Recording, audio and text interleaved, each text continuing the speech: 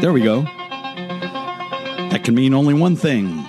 Cousin Rick is calling from Needham, Massachusetts with Rick's Tech Talk. Good morning, Cousin Rick. A belated good morning, yes. RT. Yes.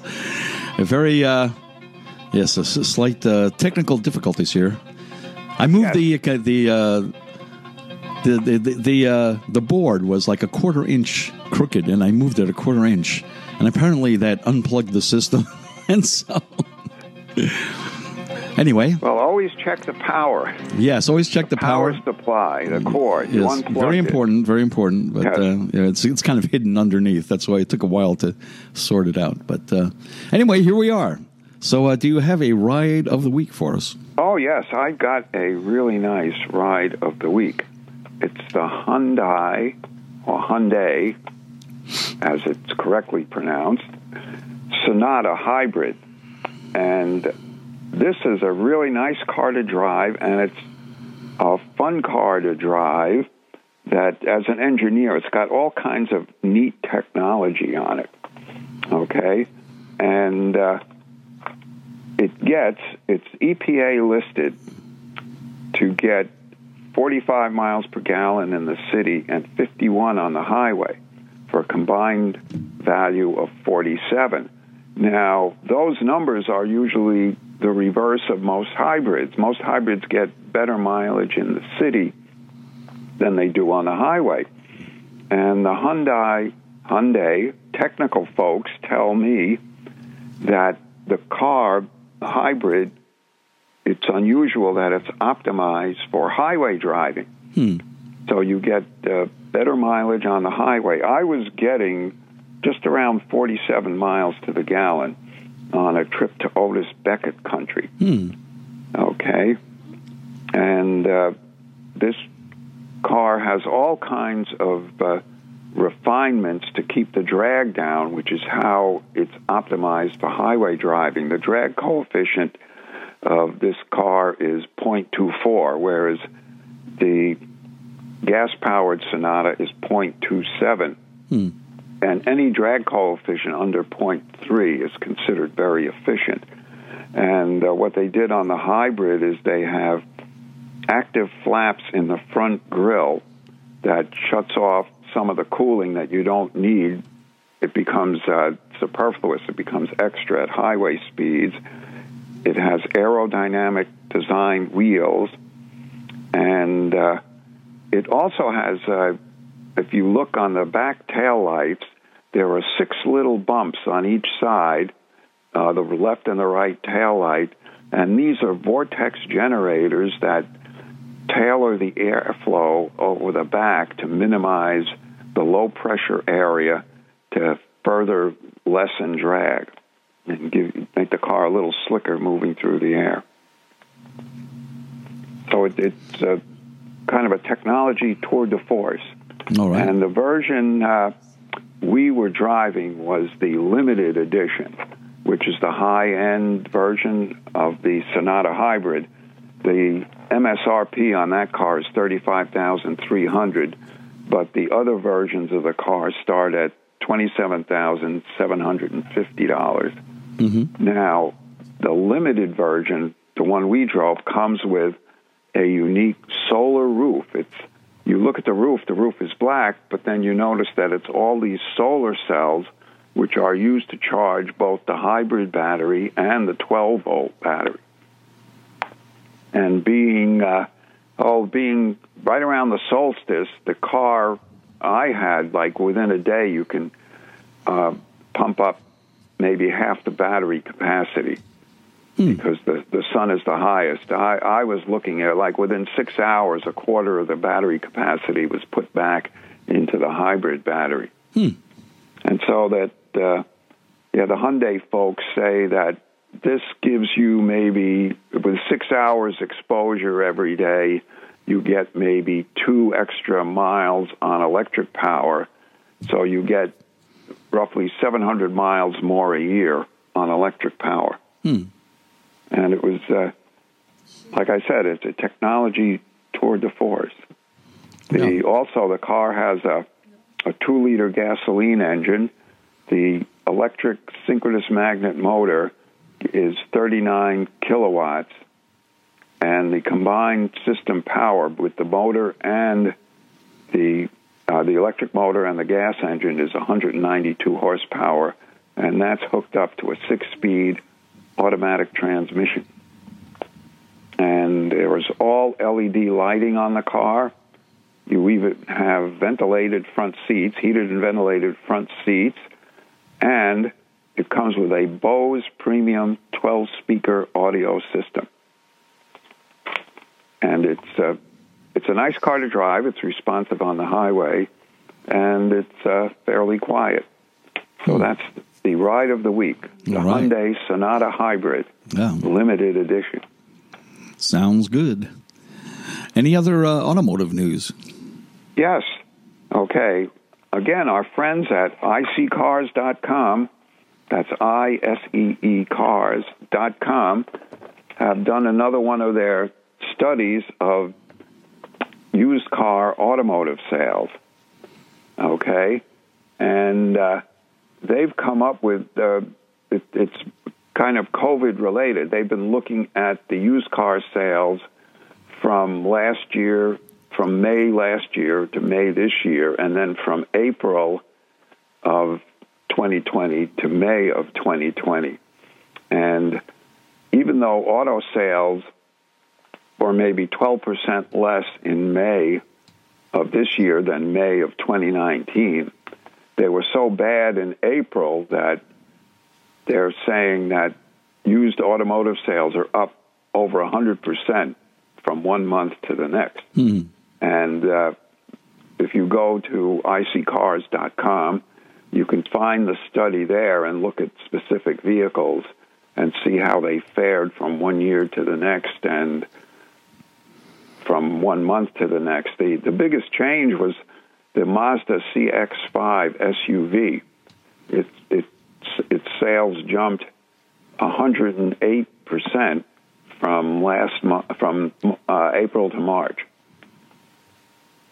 And the study itself shows the increases or the decreases for various classes of vehicles. So that's the latest from the folks at iSeeCars.com, looking at the effect of the pandemic on automotive sales. And as you might guess, the SUVs have jumped the most in sales from 1 month to the next. And truck sales have jumped maybe 45% from April to May, but they're still up from the year before. Most other vehicle classes the sales are down from 2019 to 2020. So speaking of trucks, okay, Ford has come up with a study that why Americans love their trucks. Okay? And if I can find it here, since here it is. Okay. I've got it. That's some of the reasons people love their trucks, okay? 25%, Ford surveyed 2,000 truck owners, pickup truck owners, all across all walks of life. 25% of these name their truck, okay, to give their truck a name. 25% of the owners, and 15% of owners have a tattoo or a related truck on their body, okay? And it's kind of an interesting survey here. They asked owners what activities they would give up for a year before they would give up their truck, okay? Now, 82% would give up streaming services, 79% would give up drinking alcohol, 71% would give up drinking coffee, 47% would give up using a phone, and 44% would give up eating meat. And down at the bottom, 38% would give up having sex. So you can see where that was how popular pickup trucks are. That's interesting. Yes. Do they have anything on what the most common nickname is given to a person's truck? No, I don't. They didn't go into that. They gave some sample names like Betty and Big Bertha, and one of them is even called Cognito. So the driver said he wanted to go out and ride incognito. Yes. Yes, but and then they have a quote from some academics here that why trucks are so popular, and they say it ties in with American individualism and ingenuity and hard work and et cetera. Right. Although they probably shopped around for the best quote. Right. Yep. Yeah.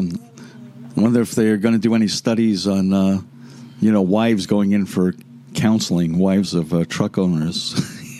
Well, that reminds me of the old joke. What is the old joke? One guy says to another, "I got a pickup truck for my wife," and he says it was a pretty good exchange. I actually never heard that joke. Well, you know it now. Take my wife, please, but don't take my pickup truck. Okay, well, do you have a Musk Minute for us by any chance? Oh, yeah, we've got a Musk Minute. And Elon was saying last week, that, we noted last week, he said Starship, the rocket that's going to go from Earth to the Moon and Earth to Mars and go intercontinental distances and suborbital passenger flights, once it's hooked up to a larger booster underneath, the whole thing would be bigger than a Saturn V. But he said that these things, they're going to make so much noise that they would have to be used in spaceports that are maybe offshore 20 miles from metropolitan areas. Wow. Before they shot you and a few hundred other people or a few dozen other people from one spot on Earth to the other in 30 minutes. And although that you can get there fast, but if you leave during the day, you're going to get to where you're going in the middle of the night, and so you couldn't do much anyway except sleep.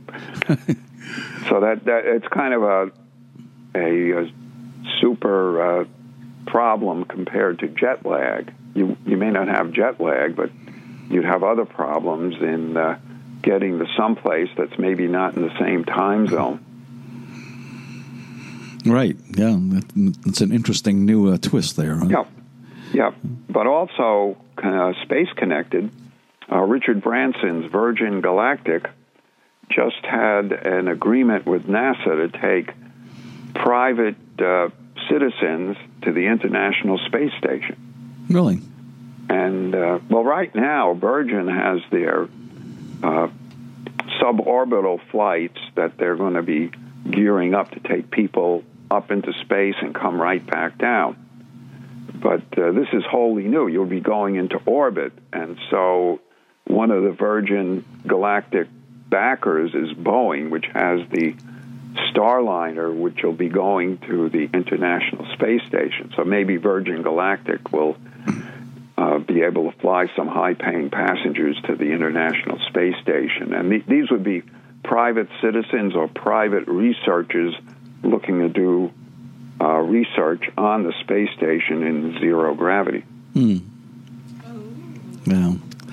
Now the Virgin Galactic rocket. Now is that the one that's dropped from a plane, or is that or do they? Yeah, that's dropped. That's from what I thought. Yeah, a plane and out in New Mexico, and then they fly up and they fly down like the birdie in a shuttlecock in badminton. The fins go up in the back, and it comes slowly, relatively slowly into the atmosphere, and then it lands horizontally. Right. Yeah. Oh. Well, very interesting. Yeah. Okay. Anything else you have for us today? Yes. From here in Massachusetts at Tufts University, sunny Tufts University, they've come up with smart bandages that are being used for chronic wounds. It's in the research stage and has to go to clinical trials, but these bandages have sensors in them. They're flexible bandages that monitor and tailor the treatment of chronic wounds. The bandage will have a sensor in there that detects the pH of the skin and also detects the temperature. So if a wound starts festering, a wound or a burn, the microprocessor that's attached to the bandage would release medication into the wound to help it stop from festering. So that's an interesting development there. It would use encapsulated medication that's temperature sensitive that would the microprocessor would tailor the relief over the area of the wound. Very interesting. Okay. Yes. And anything else you have for us today? Well, also in medical, I guess we can wrap it up with this. Okay. Is a company called Harmony Bionics, and they've come up with an exoskeleton. In other words, it's a robot that would fit around the upper body. You'd like put it on, or you would sit down into it, and it's being used to rehabilitate stroke victims. You'd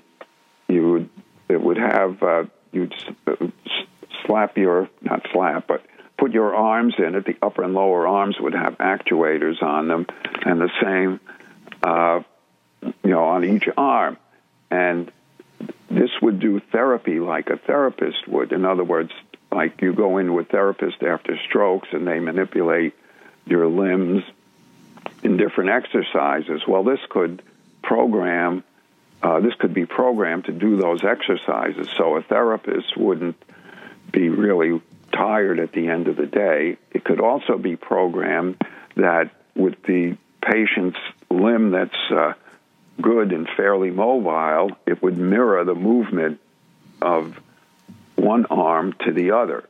So you would do the same motion with the arm that's being rehabilitated. So kind of a neat development there. Yeah. With robotics and exoskeletons. Usually you see these exoskeletons being used to lift heavy objects and take the load off a person who was lifting heavy objects. So that's a wrap for today. All right. That's a wrap. I'm glad we could finally get together. I'm glad we could do that. I wonder we'll do it who's again. out there listening at this point. Yeah. Hopefully they are. So anyway, let's do it again next week, and hopefully things will go a little smoother. Okay. Glad we could get together. All right. Okay, so that was Cousin Rick calling in from Needham, Massachusetts with Rick's Tech Talk.